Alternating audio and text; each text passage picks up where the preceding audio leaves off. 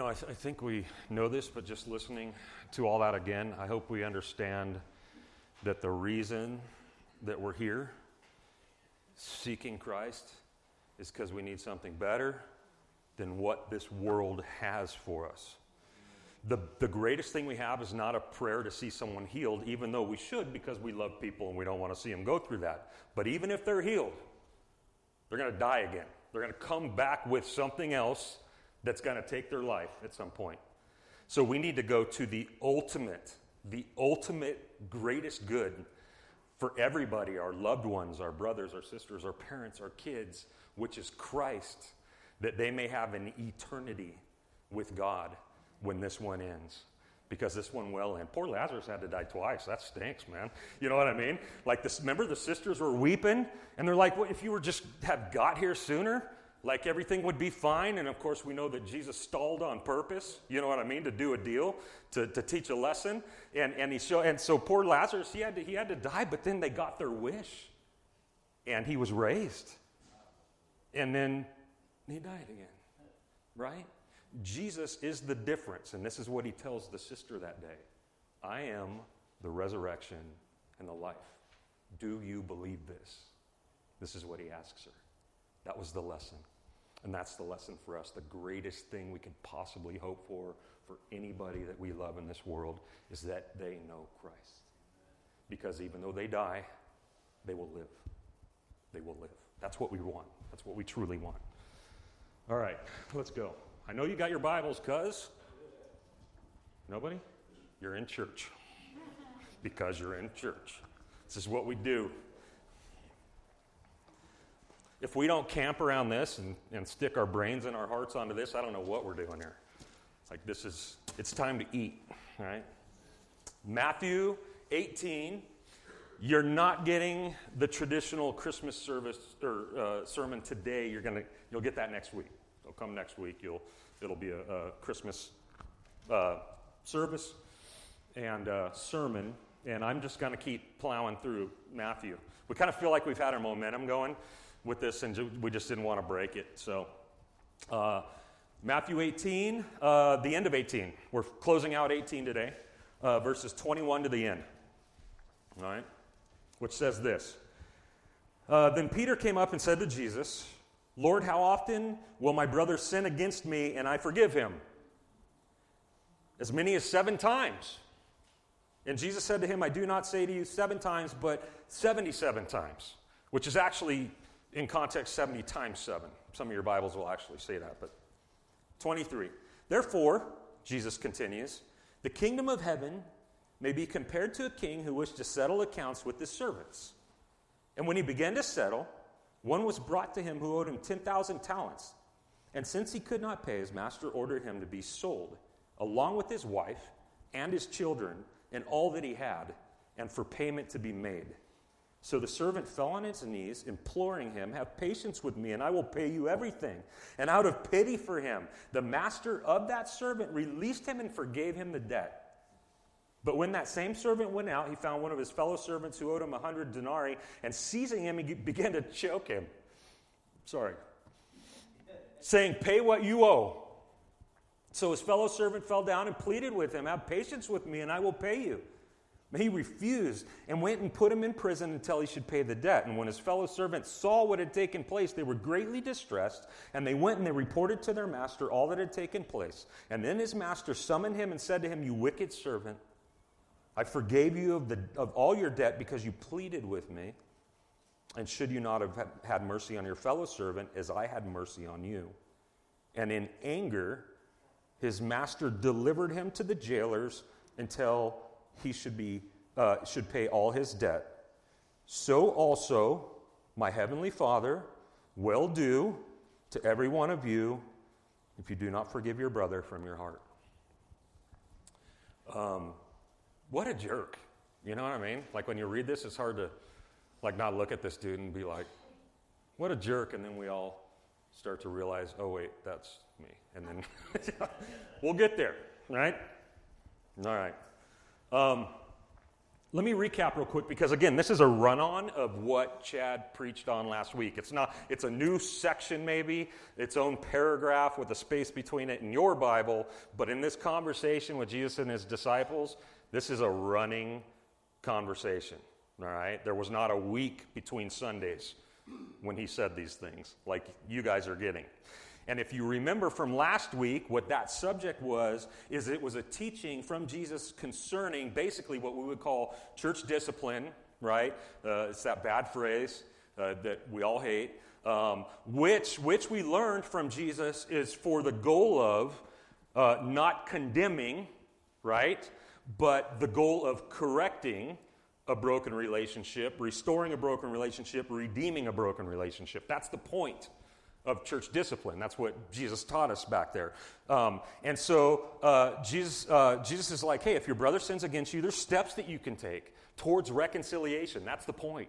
We want to reconcile those relationships that are broken. There's steps you can take to restore it and repair it. And then here's Peter, and all he can think about is like, to what extent do I need to try to restore it? Like that's really what we have here happening. Right? Like when can I stop trying to repair broken relationships? I'm so much like Pete. I hate to admit it, but like part of the reason I love this dude is because he says the things that we think. You know what I mean? He just comes out and is like, okay, I want to know the answer to this. It's kind of like, what was that movie, Liar, Liar? He can't help but to like be honest when he speaks, right?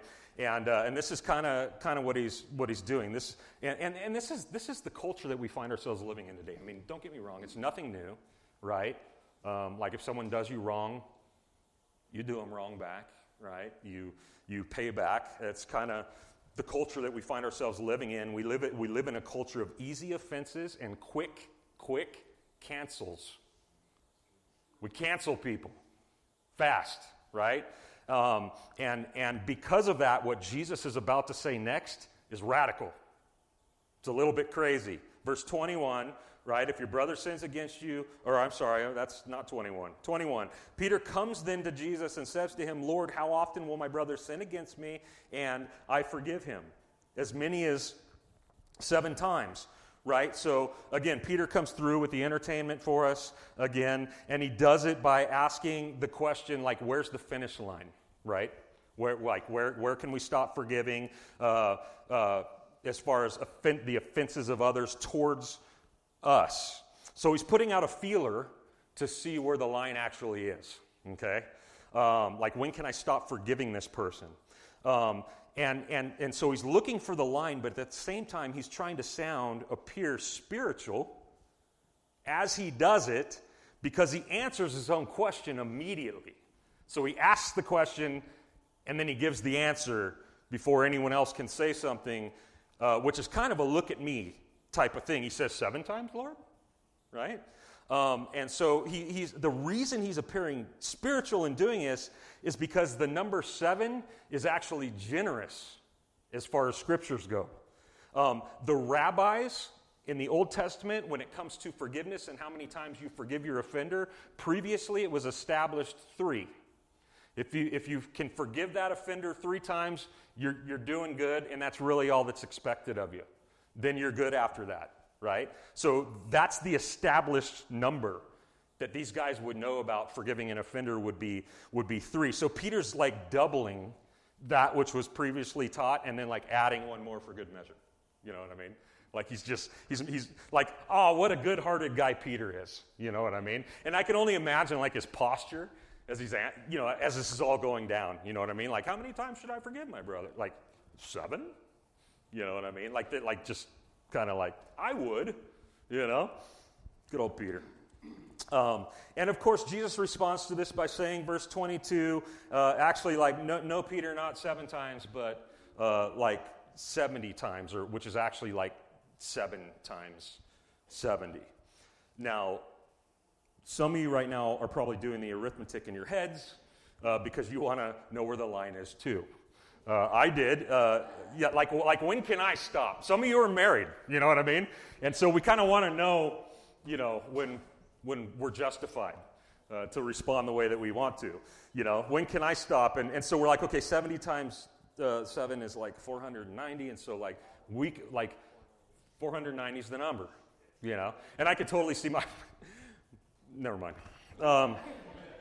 I'm up there. I might have passed this a long time ago. But point is, I don't care who you are. If somebody is going to blow it against you like anywhere close to 490 times, you're simply going to lose count, right?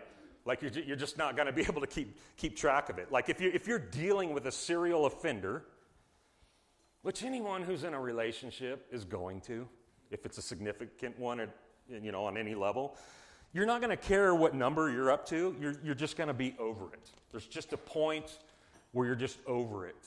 You're sick of being hurt. You're sick of lines being crossed. You're sick of betrayal. You know what I mean? You're sick of the pain and the letdown, right?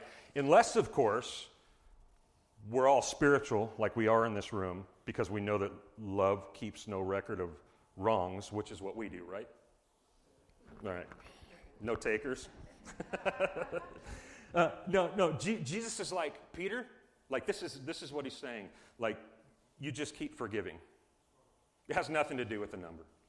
It's infinite, Peter. It's infinite. So we can take whatever number we come up with, and it's like, just keep going. Just keep going. In other words, the amount of times that we forgive is not what's significant, but that we continue to forgive is what's significant. This is what's being taught here.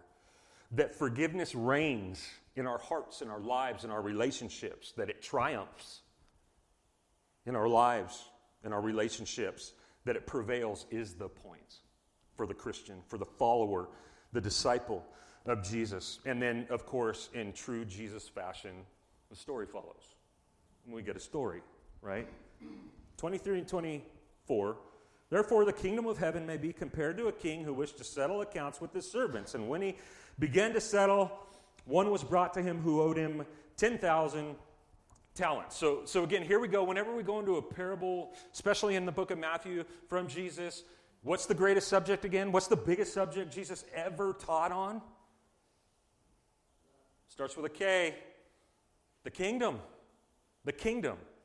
Everything had to do with Jesus' teachings underneath the banner of the kingdom of heaven or the kingdom of God. And I know some people will debate this, but they're used interchangeably, okay? And what the kingdom is it's that place and those things anywhere at any time that God reigns over and rules over. So is the kingdom now or is the kingdom to come? Answer, yes. Yes. God is reigning right now in a very specific way, and he's going to reign ultimately forever then in a very specific way, all the while being God, all the while having a standard and a bar for righteousness and right living and right relationship, right? And so this is what the kingdom of heaven is like. This is how he starts once again, right?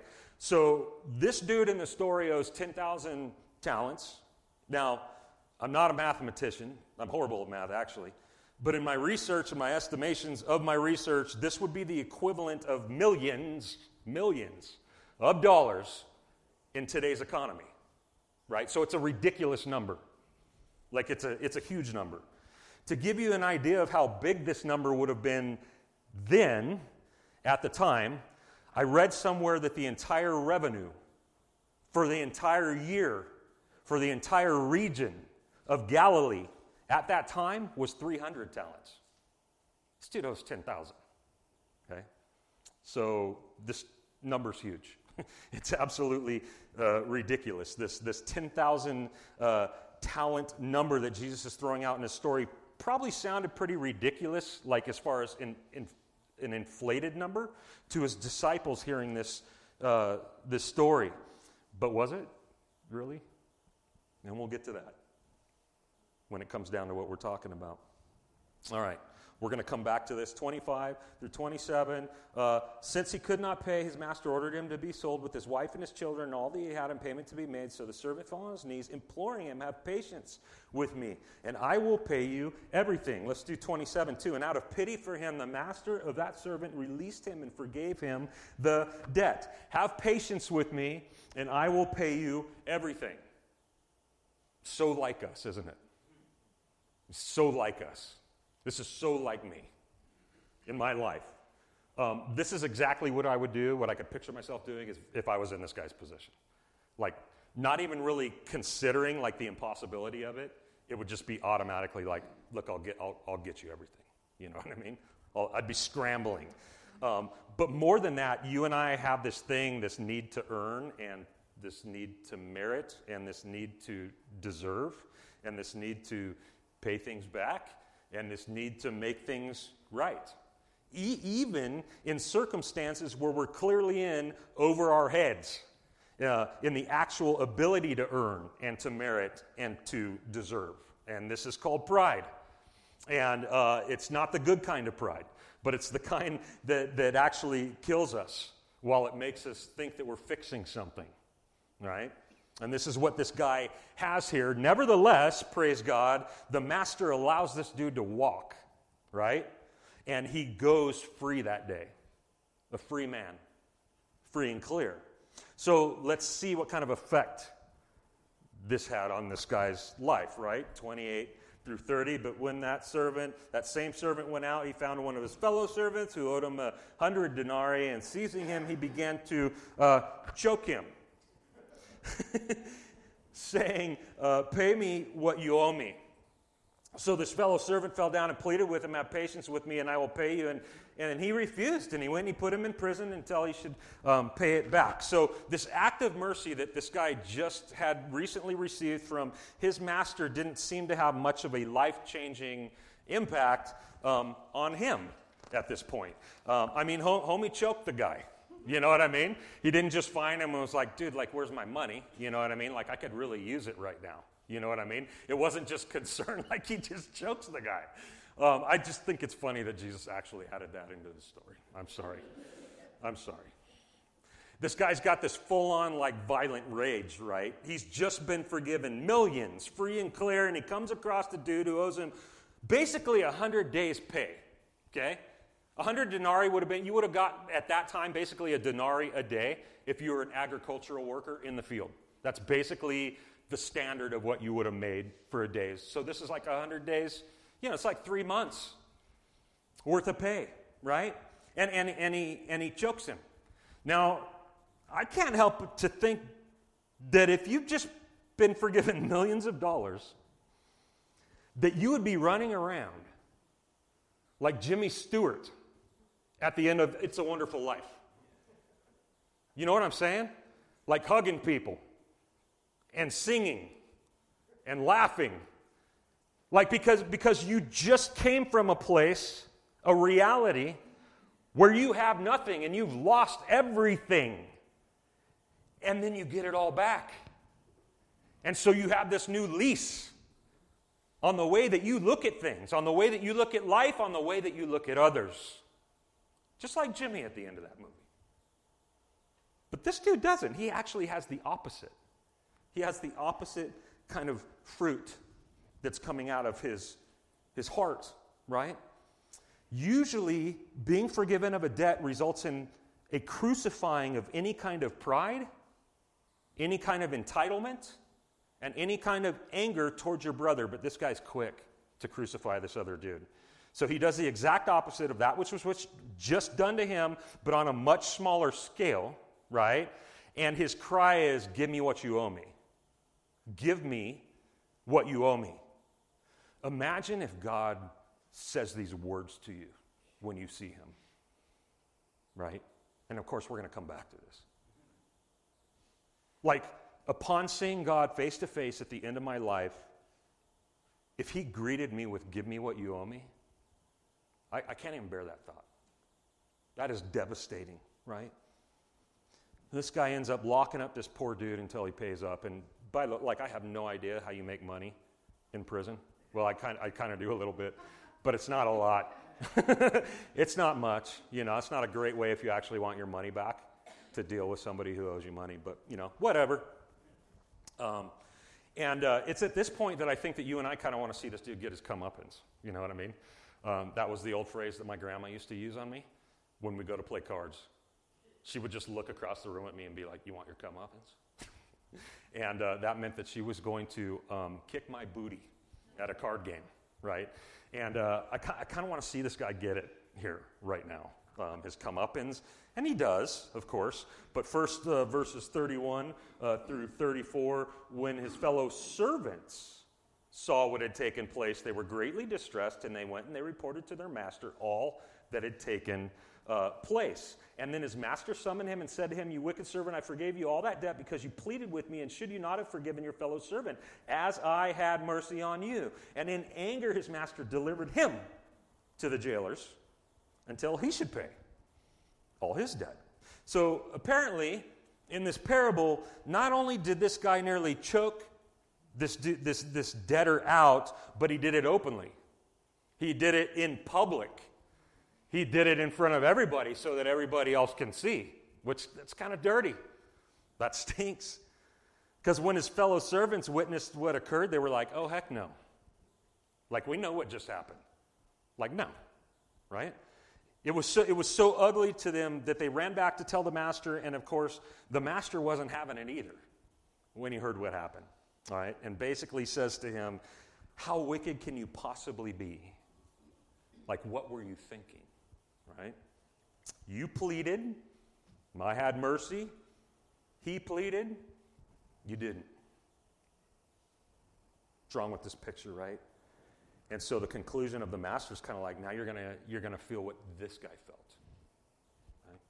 And he locks him up, which brings us then to the conclusion of the story, which is in verse 35. "So also my heavenly Father will do to every one of you if you do not forgive your brother," as if that's not bad enough, you ready? "From your heart." From your heart. How does that sound to you? We've all done this, of course, right? I mean, we're Christians after all. We follow God. God is our master, right? All right. I'm kind of like, that sounds really good when it comes to this guy in the story. But like when it comes to me, it doesn't sound so good anymore. It's like, no, I'd rather not, thank you. Like this guy got absolutely what he deserved, but I don't want to deserve that. I don't want to earn that, right? And we shall, of course, return to this. So let's go ahead and now zoom out and see if we can't pick up a couple theological nuggets in here, okay? Some things that we should walk away with. Number one, this guy owes a debt that he can't pay back. That's just the starting point. This dude owes an amount of money that's an impossibility for him to pay back. Not just numerically, not just size-wise, but also practically, there's no way that he can pay it back. Because this man, according to the story, according to Jesus here, is not a free man. This guy is a slave. He's not free, right? He's dealing with his master. He's dealing with his owner. And so the only option the master has at recovering anything at all is to sell this guy off, along with his wife and kids and possessions, and call it good, right? In other words, this guy, as confident as he may be and sincere as he may have been in paying back the master, is in absolutely zero position to. Zero position to. Slaves did not get rich. They did not prosper. They did not build financial portfolios. They didn't invest.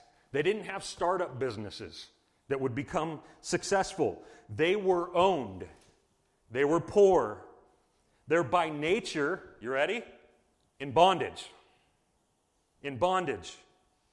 So not only was this guy in over his head with what he owed, he didn't even have the potential, the option of making good on any of it, because he had no potential to generate any revenue. None. He was owned in bondage, and that's us. Which brings us to the next part of that here, the need to pay back. This stupid thing that you and I have, which is a need to pay back and earn something very generous that's been done on our behalf. Even if we know we can't generate the currency for it, we have this need to pay back. This is exactly what we revert to in our initial response to hardship, especially. We have, like this guy, a pretty high estimation of ourselves. You know what I'm saying? Like spiritually speaking. I don't know about you. Like I understand the doctrine of depravity, but I don't start there in my relationship with God every day. I start with this. I'll pay it back. I'll make good on it. You know what that is? It's an insult to the generosity of God on the cross of Christ. Right? I'll pay it back. You and I spiritually are in complete bondage. We are in over our heads spiritually with sin and rebellion and corruption. But our first thought and our first intention is, I'll pay it back. I promise. Right? I promise. You remember what Isaiah says? Just in case you don't know, your righteousness is as a filthy rag. And the filthy rag is something we won't speak of. And we hold that thing up, we pull this thing out in times of need, in times of debt, when we're in the hole. And we hold this filthy rag up and we say, here you go. That's our best. You know what I mean? It's kind of what this dude's doing. I'll pay it back. I promise I'll make it good. I'll make it right. And so the question is, with what? With what? Right? We're bankrupt.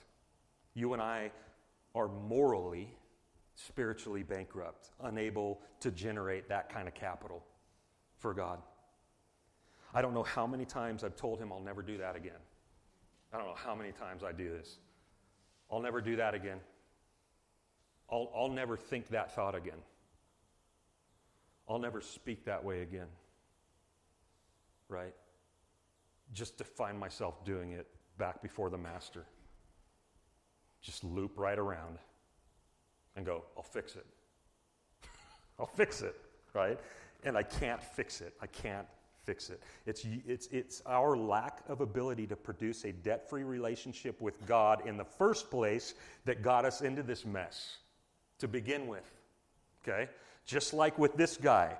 And yet we say, give me another chance, I'll fix it. Well, you know what? God knows better, doesn't he? He's not fooled. He knows better. And so we say, I'll pay it back, and he says to himself, no, you won't. No, you won't. Which brings us to the next important nugget that we see here. This man's debt forgiveness came through compassion, pity, some of your translations will say, not payback. Compassion. It was the compassion of the master that got this dude off the hook that day. Nothing else. Nothing else. My version says pity. It's the same thing. Pity is to have compassion on somebody. It's the exact same thing. The master told the guy how much he owed, and then he himself ate it. Why? Compassion. Compassion. This means forgiveness, release, and freedom to walk as if nothing ever happened was due to the master's compassion plus nothing else. This is the part that trips people up when it comes to the gospel, isn't it? It doesn't seem right, it doesn't seem possible, it doesn't seem fair that something so bad, that such a big debt accumulation would be forgiven for free. It makes no sense to us.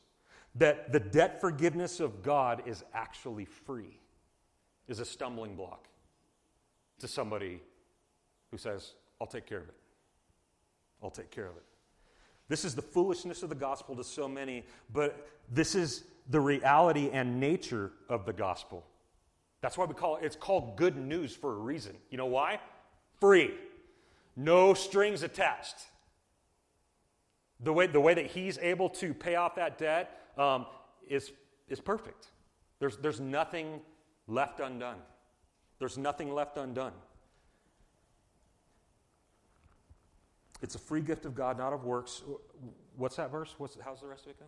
So that no one may boast. Right? Ephesians 2:8. Like when we get to eternity, people, by the grace of God, there's only going to be, the Trinity is going to be the only one boasting. The only one. And this is the point where we say, well, hang on a second, because there's a conclusion here, right? What about Jesus' conclusion? What about the rest of the story? Clearly, the master's compassion toward debt forgiveness is conditional. Conditional. The caveat being that we must first forgive the same way that God forgives, or we forfeit it. Right? His forgiveness is contingent, it seems, it looks like, on our ability to perform the same thing the same way. From the heart, no less. That's the kicker, right? Which means sincerely, perfectly, finally. That's what the heart means, right? This is absolutely, brutally true according to the law. You're like, here he goes again. He's going to parse this out. I am. This is true according to the law. But praise God, not the gospel. Not the gospel. See, this is why we need to make sure that you and I are not under the law. The law kills, the gospel gives life. If we're under the law, you better make sure that you are going out and you are doing everything exactly according to righteousness and no less, or you're going to pay for it. That's what the law says. That's what the law does. This is why we need to make sure that we are not under the law or any form of moralism in our salvation. Because if we are, we're in serious trouble. We will not be able to keep our end of the deal. I promise you we will not. This is why Jesus, the gospel, came, so that we may be relieved from having to keep a law that we couldn't keep by our own strength, and we could now be brought to God through the one who was, ready? Able to keep it. Jesus was able to keep it. Listen to Galatians 4:4. You ready? When the fullness of time had come, it's like Christmas time we're talking about. It's perfect. When the fullness of time had come, God sent forth his Son, born of a woman, ready? Born under the law, to redeem those who were under the law. That means to relieve them, to pull them out from underneath of it, so that we might receive adoption as sons. He pulled us out from under the law so that we could actually have a relationship with God. Because as long as we were stuck under it, we're busted. Every time. Right? This is Christmas. This is why Jesus didn't come to lay in a manger and look cute so that we can sing the Christmas songs. He came to redeem people like you and I out from under the law. That's why that baby was born that day. To redeem us out from underneath a debt that had us buried. We are no longer under the law. Right? See, the law places us in the pay-it-all-back plan. Let's put it this way.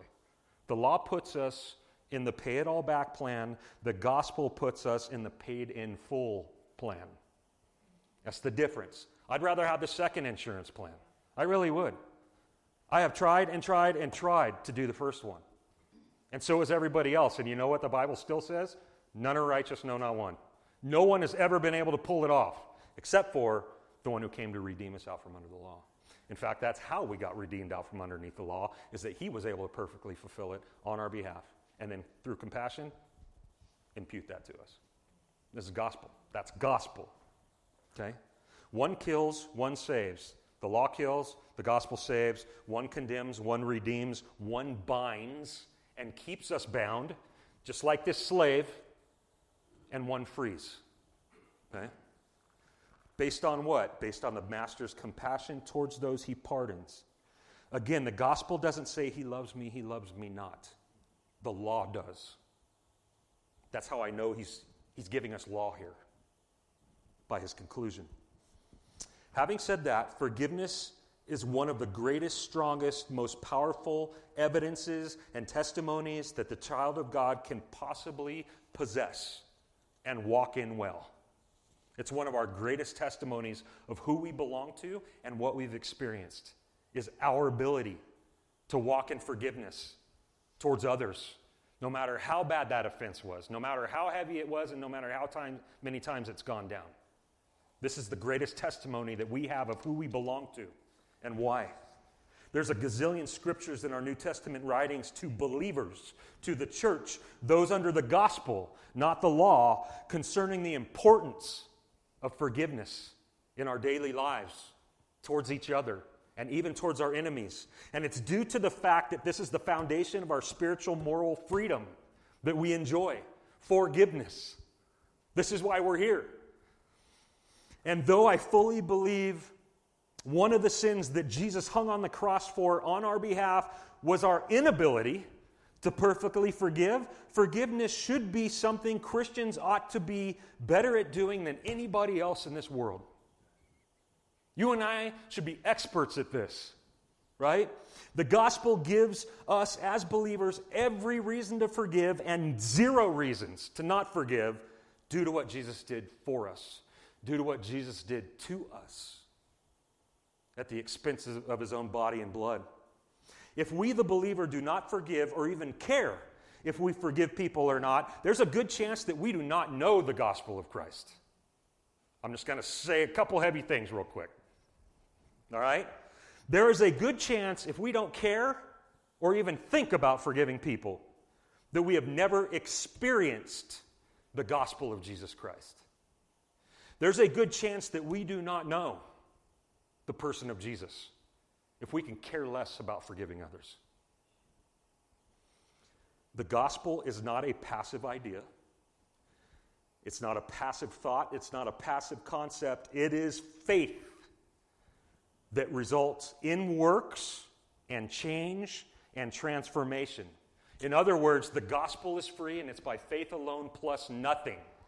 But if you've really been born again through faith, there is transformation that will start to happen in you, period. That doesn't mean overnight. It doesn't mean that you forgive perfectly. But the gospel of Christ, the saving work of Christ that he brought us, isn't empty. It's full. It's fully loaded. Okay? So Christ didn't just take our sins from us on the cross. He actually imparted to us good works and righteousness, which means also a hunger and a thirst for righteousness. And part of a hungering and a thirsting for righteousness is the need to have mercy on the people around us that wrong us every day. That's the essence of what you and I enjoy. It's everything. This is the gospel. This is why James can go on and say, and it doesn't contradict anything that Paul says, faith without works is dead. Because it's not empty. The gospel is not empty. It is free. And it's all him and none of us. But what he gives us when he rebirths us is something. New desires. All right.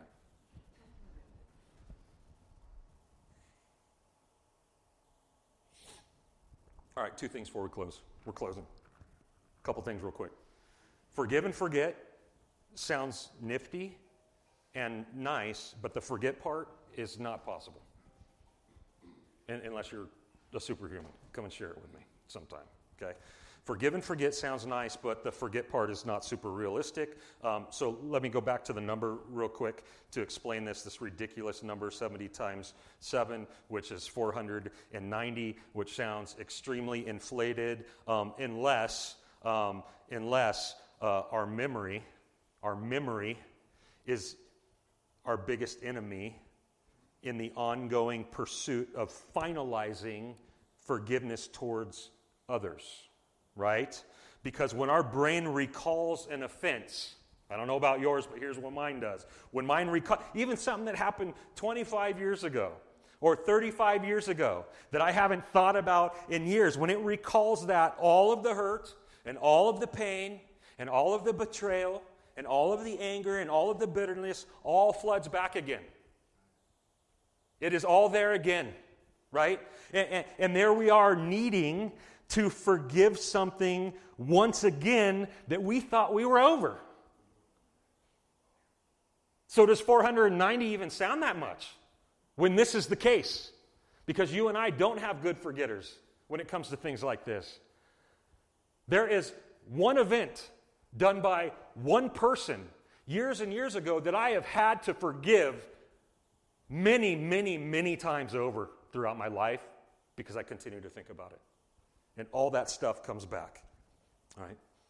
Therefore, we must, because this is true, do business in forgiveness every day. Forgiveness should not be an event. It should not be a thing that we do when we come to the communion table, right? We don't wait for that. Forgiveness is something just as we breathe, just as we thank God for things in prayer every single day, including our food. It should be daily maintenance that you and I are examining ourselves and we're cleaning the slate. We're taking care of business, okay? Inside of us, it matters. We need to have a lifestyle of forgiveness in our lives, right? Look at what Jesus taught us, right? How to pray. Give us this day, this thing that we do daily, so we're probably going to be like saying this to God. Give us this day our daily bread and forgive us our trespasses as we forgive those who trespass against us. Just like we pray for our food every day and thank God for what we have, we should be cleaning the slate. We should be examining ourselves and handling business with our hearts when it comes to forgiving others. It's that serious, and it should be that much of a maintenance step. We must examine ourselves daily. We must keep short accounts. We must not let the sun go down on our anger and bitterness and resentment, or it will set out to undo all that Christ is set out to do in us. It's like a cancer. All right. Last thing, the greatest answer, solution, remedy for an unforgiving heart that you and I possibly have when we find that we have an unforgiving heart, even as believers, is a fresh visit to the cross. It's a fresh visit to the cross, right? A fresh and current survey of that place where our Master let us walk free, where He let us walk clean, new, forgiven, that place where our bills were paid, right? Where our debt was relieved, where our Savior prayed for us, Father, forgive them, forgive David, for he knows not what he does. That place where our shameful, pitiable condition was clothed by His compassion, where our rap sheet was nailed to a cross, right? Oh, I love Colossians 2. You who were dead in your trespasses and the uncircumcision of your flesh, God made alive together with Him, having forgiven us all of our trespasses, here it is, by canceling the record of debt that stood against us and its legal demands. This He set aside, nailing it to the cross. Nailing it to the cross, right? In so doing, He disarmed the rulers and the authorities and put them to an open shame by triumphing over them. You know who that is? Your greatest enemy, who wants to keep you in bondage and keep you in debt to God, saying, nah, this can't ever be fixed. Or, worse than that, I'll fix it. That's what the enemy wants you to believe in your relationship daily with God, but you cannot. Here's what God wants you to believe. Christ took your rap sheet and nailed it to the cross. That means even when I am not willing to forgive, or even when I kind of do but not fully, or even when I stumble in it, that was nailed there too. He took care of everything. And I am completely debt-free as a result of His free pardon due to nothing more than His compassion. That's the weirdest part, guys. That He loves us so much that He forgives us of stuff in ways that we have offended Him. That's the part. I don't get it. I don't always believe it for me, because I can't even stand myself half the time. I don't even like myself half the time. I think, how can the God of the universe, who is perfect, even stand me, let alone have compassion on me enough to send His own Son to sit in my place, to substitute on that cross? I don't get it. But it's true. It's true. It's real. And this is why I am debt-free. And so are you, if you have believed in him by faith. I have to end it with a Spurgeon quote. You can't finish a sermon without a Spurgeon quote, okay? Just to let you know. I've got two, actually. Think about these.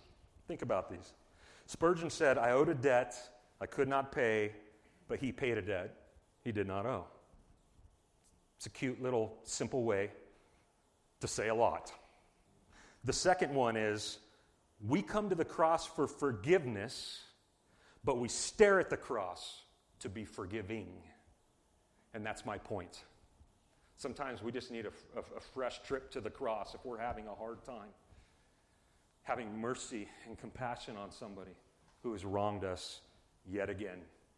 All we got to do is go to that place to look at that thing that we so enjoy, that has set us free. I mean, that's the height of hypocrisy, right? For you and I to enjoy that so much and to find so much value in it, and then to withhold that and not want to extend it towards others, makes no sense for the Christian. So we do not do it perfectly, but praise God, God is our power, our strength, our motivator in wanting to, right? Lord, thank you once again for hard texts. I know it didn't sound like a Christmas one, and yet like it is for me.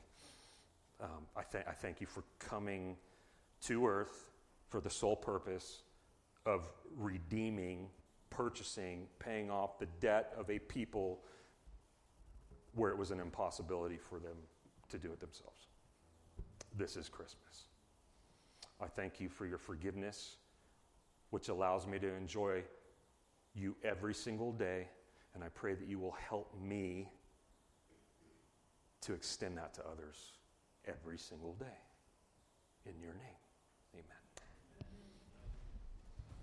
amen.